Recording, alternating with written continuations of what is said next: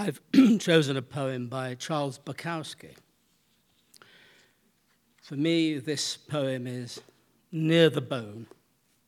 It strikes a chord. It takes me back, and it brings a lump. Excuse me. Eulogy to a hell of a dame. Some dogs who sleep at night must dream of bones, and I remember your bones in flesh, and best in that dark green dress and those high-heeled, bright black shoes.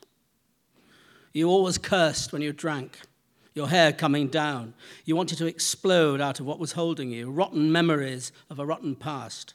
And you finally got out by dying, leaving me with the rotten present. You've been dead 28 years. Yet I remember you better than any of the rest. You were the only one who understood the futility of the arrangement of life. All the others were only displeased with trivial segments, carped nonsensically about nonsense. Jane, you were killed by knowing too much.